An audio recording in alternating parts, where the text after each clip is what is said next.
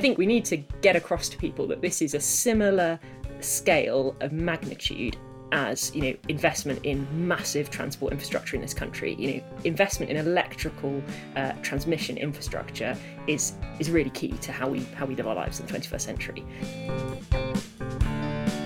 Hello and welcome to the Connectology podcast. Here, Road Night Taylor's influential team of elite connection specialists and their expert guests help you to better understand distribution and transmission network connections and how to acquire them faster, for less cost and at lower risk.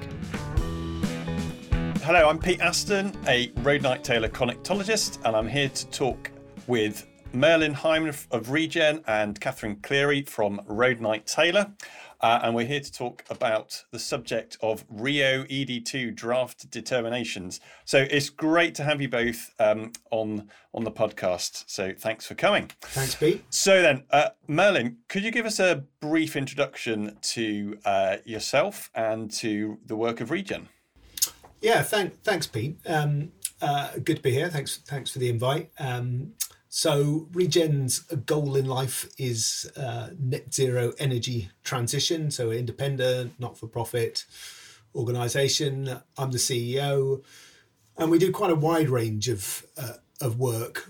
Really, just looking at anywhere where we feel there are challenges and barriers on that sort of pathway to net zero, where we think we can kind of intervene, address those barriers, and that might range from problems for people accessing the grid to, lack of diversity in the sector, to the role of local players and local authorities.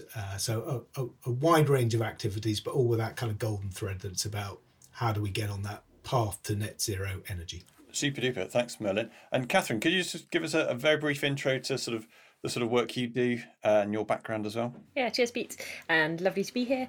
So I'm another one of Road Night Taylor's connectologists, and I look again at lots of sort of low carbon technologies connecting to the grid, sort of how we can get things connected faster, more efficiently, and loved Merlin's recent post on LinkedIn in response to RIIO-ED2 determinations, which is probably a little bit of a dry topic, but I think quite an important one, right, Merlin?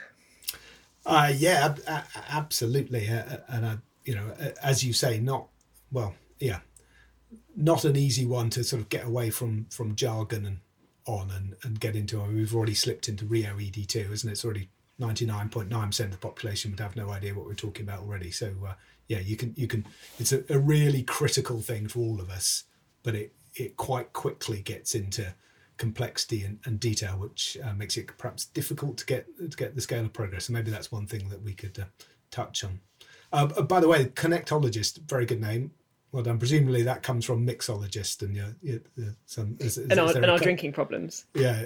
Well, I wasn't going to put it that way. I was going to say, is there a bit of a kind of cocktail theme going on at Road Night Taylor? I think that makes it sound very sophisticated, not just a sort of pint after work type crowd. I think one of the reasons that I was asked to host this particular podcast was that only 18 months ago or so I was working for Western Power Distribution, where I had the responsibility of pulling together part of the ED2 business plan, mostly on the sort of network reinforcement side of things. So I've got some background with it on that side.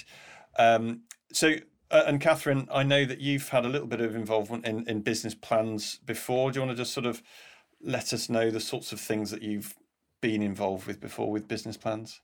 Yeah, so I suppose going back a while now, the previous regulatory period, which was called ED1, I helped one of the DNOs prepare their business plan for that.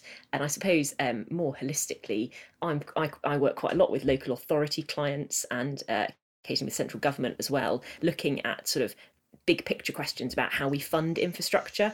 And I'm constantly reminded, I think Merlin sort of picked this up, that we live in a world of jargon where ED1, ED2 means quite a lot to us, but it's a really small world, that kind of grid world, and it's not something that you'll ever see a BBC News report on the kind of lack of investment in transmission infrastructure, whereas we constantly see BBC News reports on investment in transport schemes, HS2 or maybe like road schemes. So I think we need to get across to people that this is a similar scale of magnitude as, investment in massive transport infrastructure in this country. Investment in electrical transmission infrastructure is really key to how we live our lives in the 21st century. So it's a huge topic, and one that I think we just need to do a bit of a better job at breaking down for people.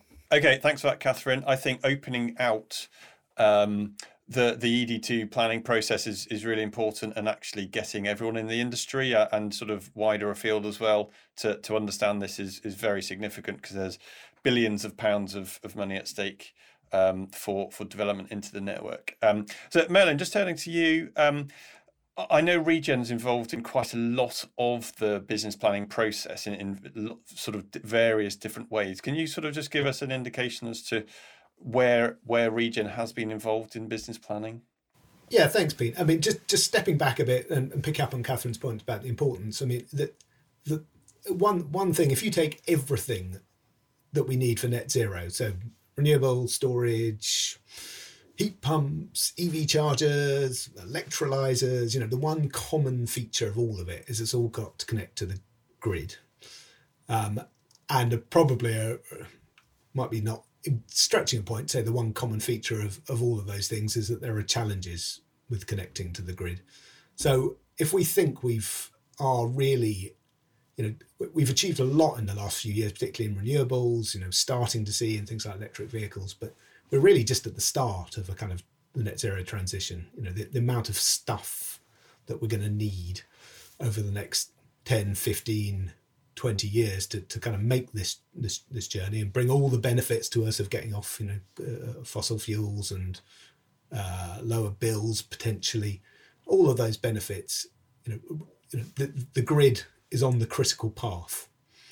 So there's various aspects to that grid, with big, little, medium sort of scale stuff, if I can put it in very non-technical terms. But the DNO, the distribution network, is increasingly critical, of course, you know also well, as we get more decentralized electricity generation and as we use it in different ways to get ourselves around and to heat our homes as well as to power our devices. So that kind of led Regen in its quest to facilitate the net zero journey into the question of grid, and we've been really working on it for a decade now and slowly learning more and more. And I guess at the heart of what happens on the grid is not the only thing, but is the business planning process, where the network operators say, this is what we think we need to do to have the grid that we all need, the network we all need, the sort of critical electrical infrastructure that's going to underpin our country, energy and prosperity indeed, and then take that to Ofgem. So we've participated in that process. I was on WPD, now NGED, to keep up with the jargons, customer engagement group, kind of scrutinising the process as it went forward. But back before that, quite a few years ago now, it was Regen and WPD that came up first with a process that's now called DFES, Distribution Future Energy Scenarios. And that was our kind of response really to the network operators saying to us, well, we don't really know what's going to want to connect to our grid in the future, so we're not great at preparing for that. And those scenarios are aimed to give the networks a really good set of data and different scenarios of what might want to connect to their network, when and where, and possibly how will it behave, so that they can start to kind of model what that'll look like, and then they can go to Ofgem with plans and say, look, we've looked at what we need. This is where we invest. This is the money we're going to need to do it.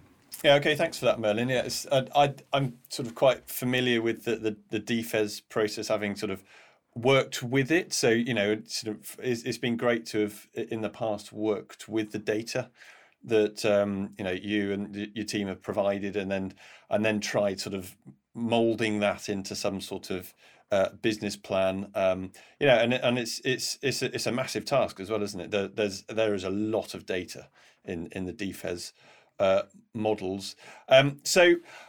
Sort of moving on from sort of Regen's general involvement, the specific sort of events that have triggered this podcast, as it were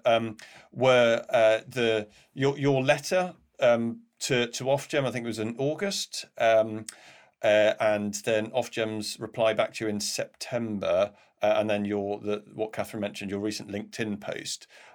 So that was in response to Ofgem's sort of draft determinations, wasn't it? Which came out, I think it was June of this year, following the DNO business plan submissions in December last year. So can you just talk us through that and sort of just try and tease out a little bit from that what some of your concerns are around those draft determinations?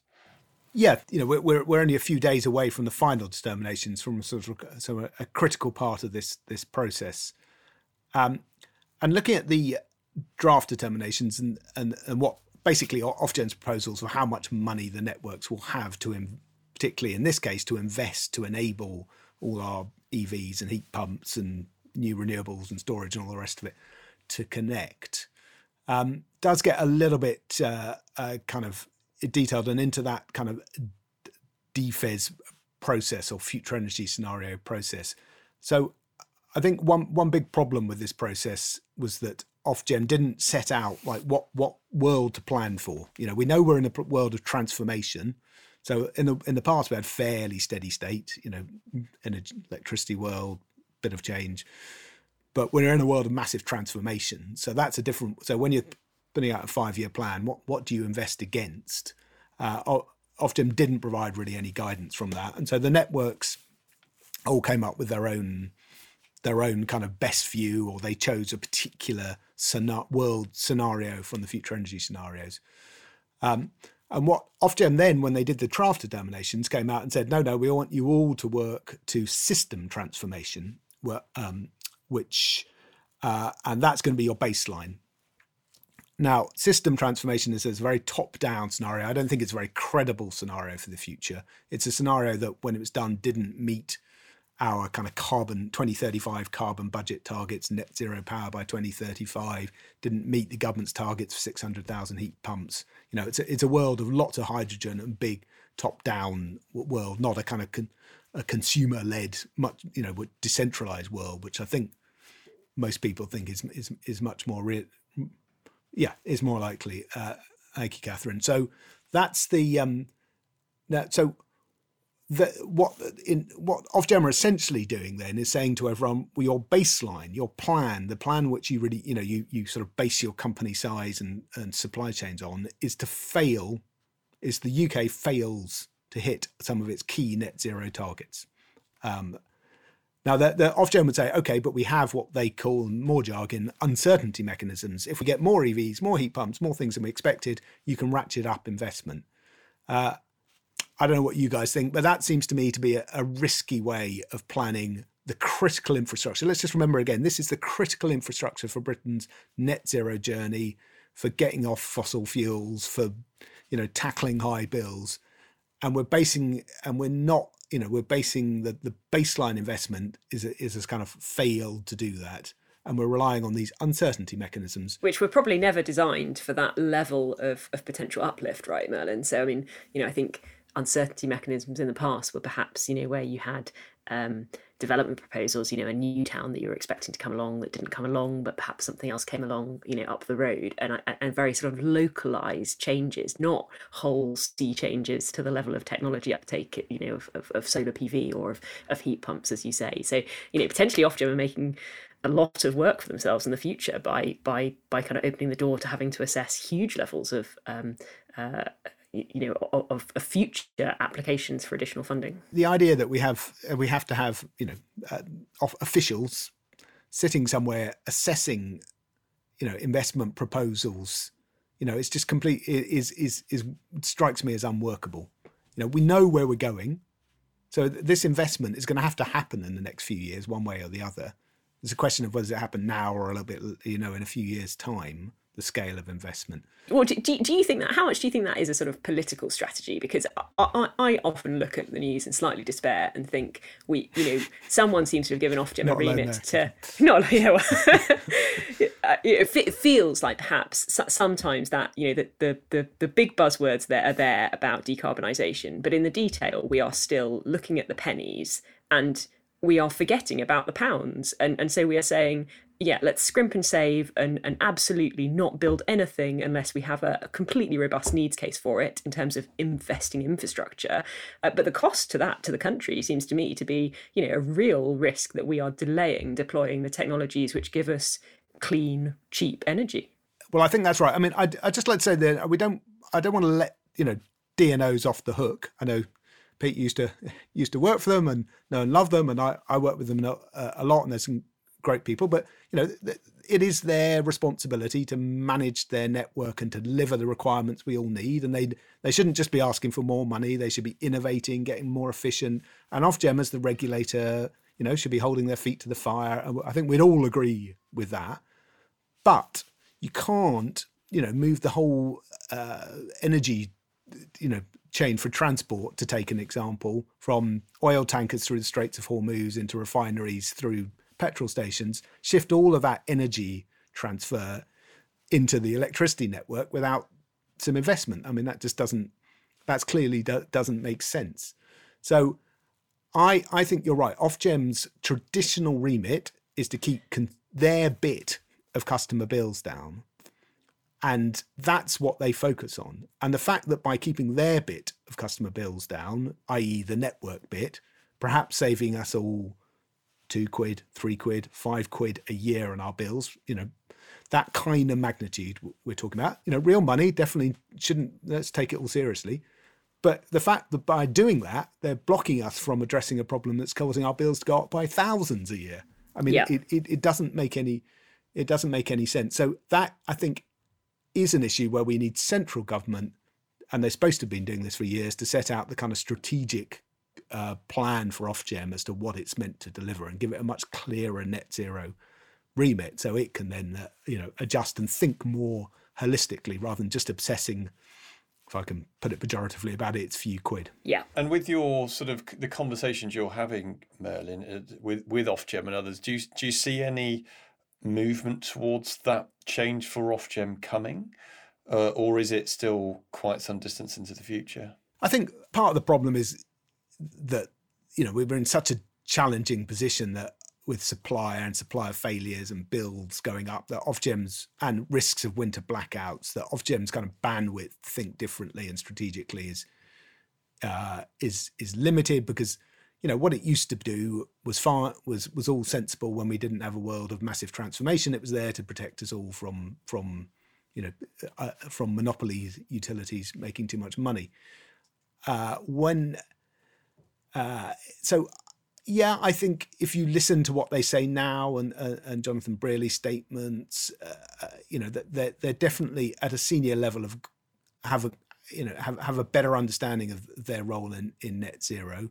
I think there's a long way for them to go to really operationalise that, and I think it does need that statement from central government, from BEIS, to give them the really clear ministerial steer as to the kind of what they should really be focusing on. I fear not much is going to happen until after this winter, given the kind of current crisis. Presumably as well, until we get those final determinations, right? I think that we've seen before the last transmission set of kind of funding arrangements were severely and legally contested. I think we could expect there to be significant pushbacks from the networks if they do get a really, downgraded package of funds.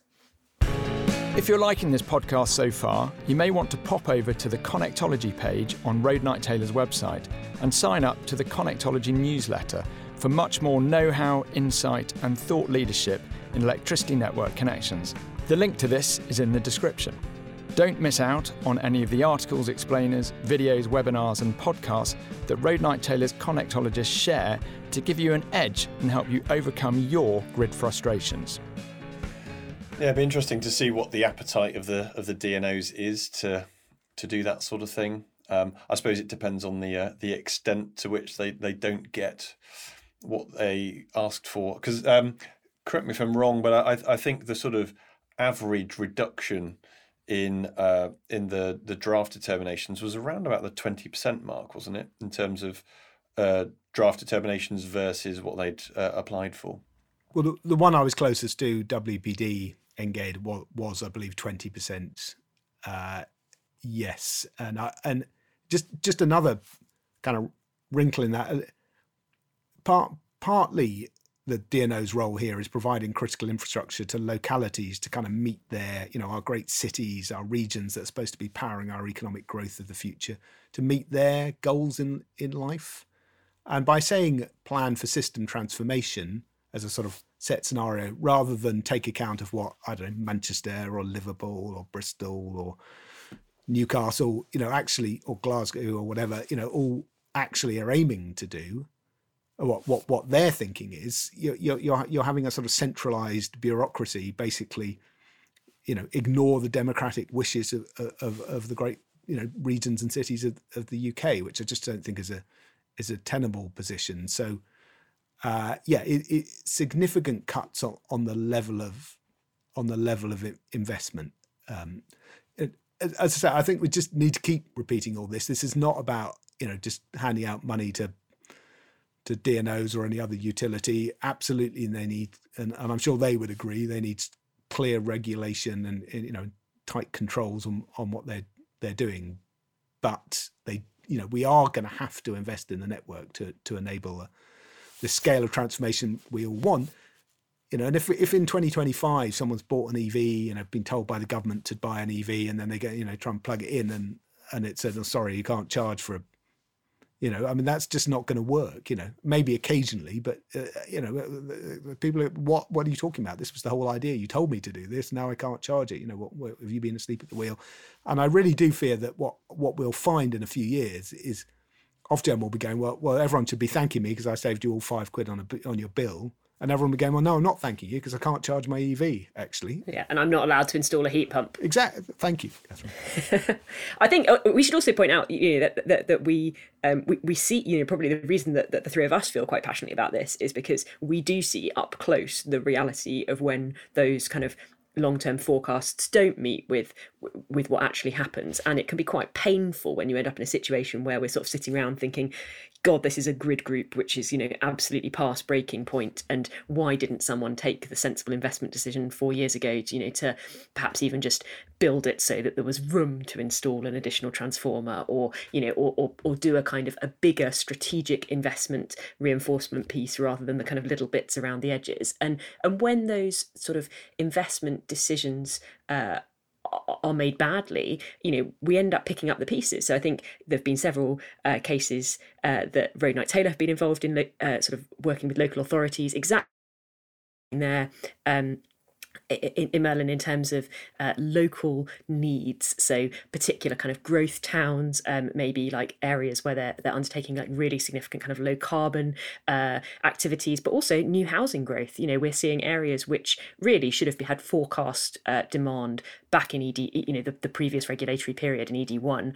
That grid progress hasn't come forward, and we've ended up with situations where you cannot build houses, you cannot build new commercial infrastructure because of the grid constraint. And the government, in response to that, is up in arms about the West London grid constraints, about some of the East Anglia grid constraints, and they are having to basically hand out money anyway to the DNOs. They're having to say, okay, here's a particular new development that cannot access the grid, and that's delaying the deployment of new homes, and therefore Homes England are funding grid works, to facilitate local authorities actually meeting their housing targets. So you've got people writing checks to the likes of UKPN to solve those problems, and they're doing it outside that regulatory framework. So when the regulatory framework is penny pinching, I think we all suffer, and ultimately potentially the DNO still gets a check at the end of the day, but it doesn't happen through the right process.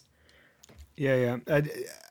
I'd be interested in a moment in Pete's experience of the kind of decision making when he was inside DNOs and how the kind of framework influenced that. But it's worth saying that that this, because I know some people on the call will be involved in smart solutions and flex and that's absolutely part of this. Managing the asset better, understanding much better what's actually going on, coming up with smart, flexible approaches.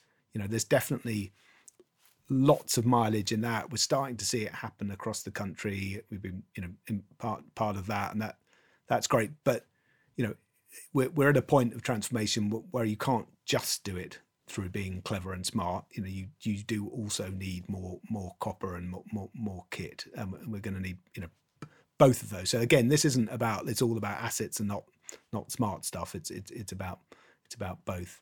But Pete, just throwing that question back at you. What you're there in a DNO a couple of years ago, and there's a kind of how much do we put into this scheme? How big do we make it, or do we just what's the kind of mindset? Yeah, it's a really good question. I think the mindset is it is very very tied to what you can do is ultimately very tied to the business plan and to the rules. So for example, there were plenty of scenarios where you could see in certain parts of the network that if you could invest strategically ahead of need, it was quite obvious that wouldn't be a stranded asset. It was going to be used by multiple parties, potentially for demand and generation, and yet you couldn't invest ahead of need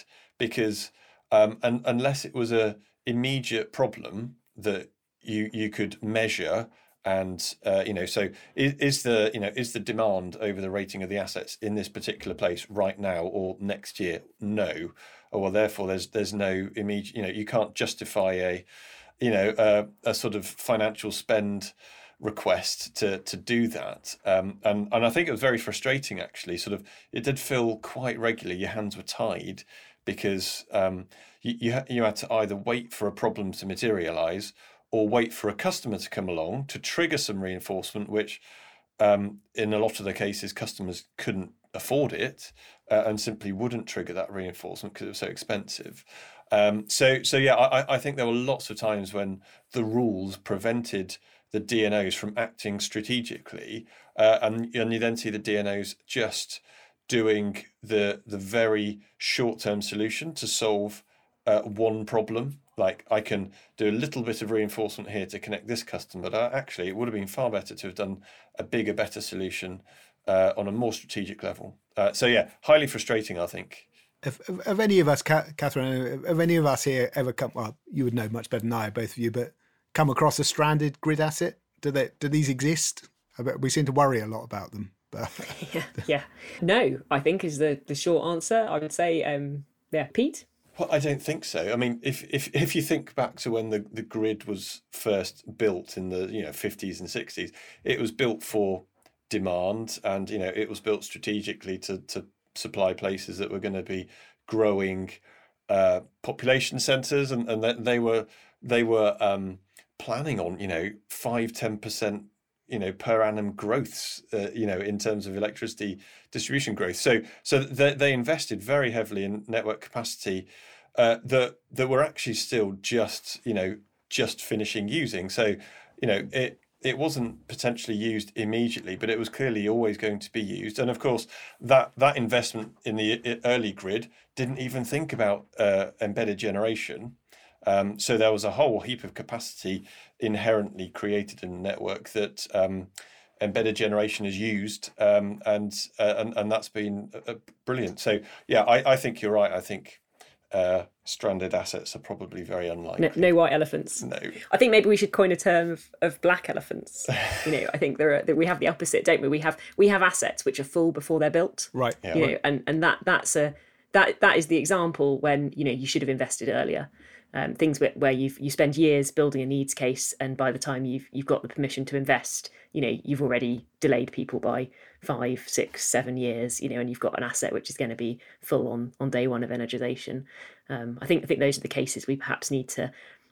Perhaps we Ofgem do lots of holding DNOs to account. I think we need to hold Ofgem to account where they have made funding decisions which are delaying that deployment. We're all enjoying having a go at Ofgem and or holding Ofgem to account, which I think I fully agree with. But one thing they have done, I'm interested again in your views, is change the rules for connecting and who pays, and particularly for demand.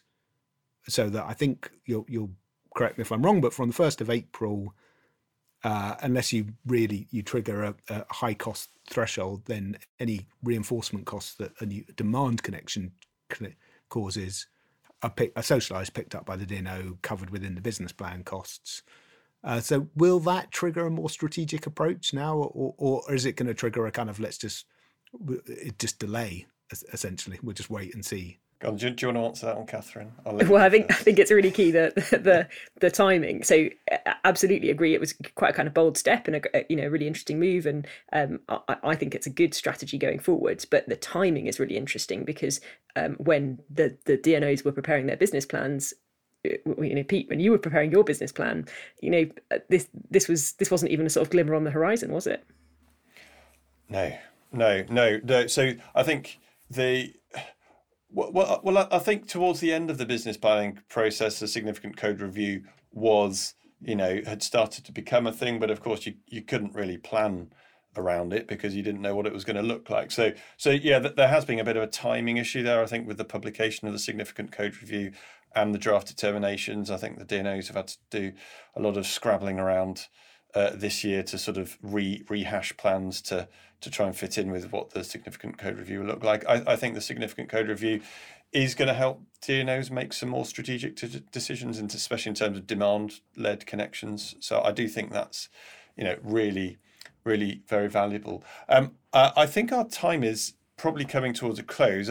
Marilyn, I was going to ask you, we've talked about some of the issues with the way some of the determinations and ED2 process has gone. If there was an ideal scenario, what do you think it would look like in terms of allowing DNOs to invest? Would they have absolute carte blanche to do whatever they like, or just interested to sort of gauge what you think would be potentially a best outcome for ED2? I guess the boat has sailed a little bit for ED2, but we're actually been working on a paper and thinking about the value inherent in our electricity networks and how we can sort of unlock more of it. So it's critical national infrastructure, and giving this a bit of thought. I think the first thing I would say is that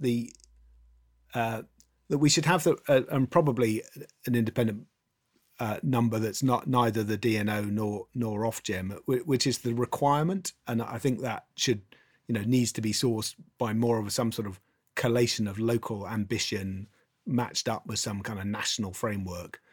Maybe some Ofgem have been thinking about this, and maybe some sort of regional plan. So the DNO should have a clear kind of requirements plan. This is what this locality, given the overall UK energy strategy within that context, are aiming for, and we want the infrastructure to enable us to do that. Okay, and then it's your job, the DNO, to come out with the best way of delivering that. It might be the right mix of smart and infrastructure investment and etc. Then the Ofgems should be there as the regulator, making sure that DNOs are doing this efficiently, their returns are reasonable and holding their feet to the fire. So I think Ofgem should have, either DNO or Ofgem should have any role in defining what the requirement is. And with the whole process of DFES and more planning energy planning in a local area, I think we're getting the idea that we don't know what we're planning for anymore is most of it we do know. We know how many EVs we're going to have. We know heat pumps. Some questions there, but we have some pretty good idea of the journey to net zero. So I think that's the kind of critical change for me. I think there's also some clearly, if we think of particularly bigger stuff, there's some issues around the whole connection process that we're all becoming very familiar with, and problems up on the transmission network leading to 2038 delivery dates for people to connect, and which seems a bit crazy. But there's a lot of bigger problems. But yeah, at the business plan place, that structure I think is what we need to look for. That's absolutely fantastic. I think that's a great place for us to sort of draw to a close. I'm not sure we've solved every issue to do with ED2. Pretty much, Pete. So anyway, thank you, Catherine, so much, and Merlin as well for joining me on the podcast today. Hope that you've enjoyed listening, and we hope you'll join us for our next episode. Thanks very much, Pete. Thanks, Pete.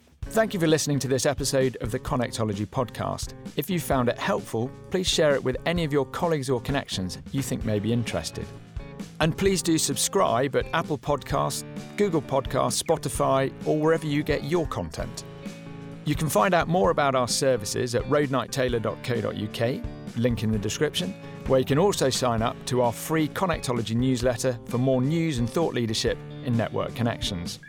If, during this podcast, you found yourself wondering what it would be like to have a Road Knight Taylor connectologist in your life, please do email laura@roadnighttaylor.co.uk to find out how their game-changing skills and insight can change the game for you too.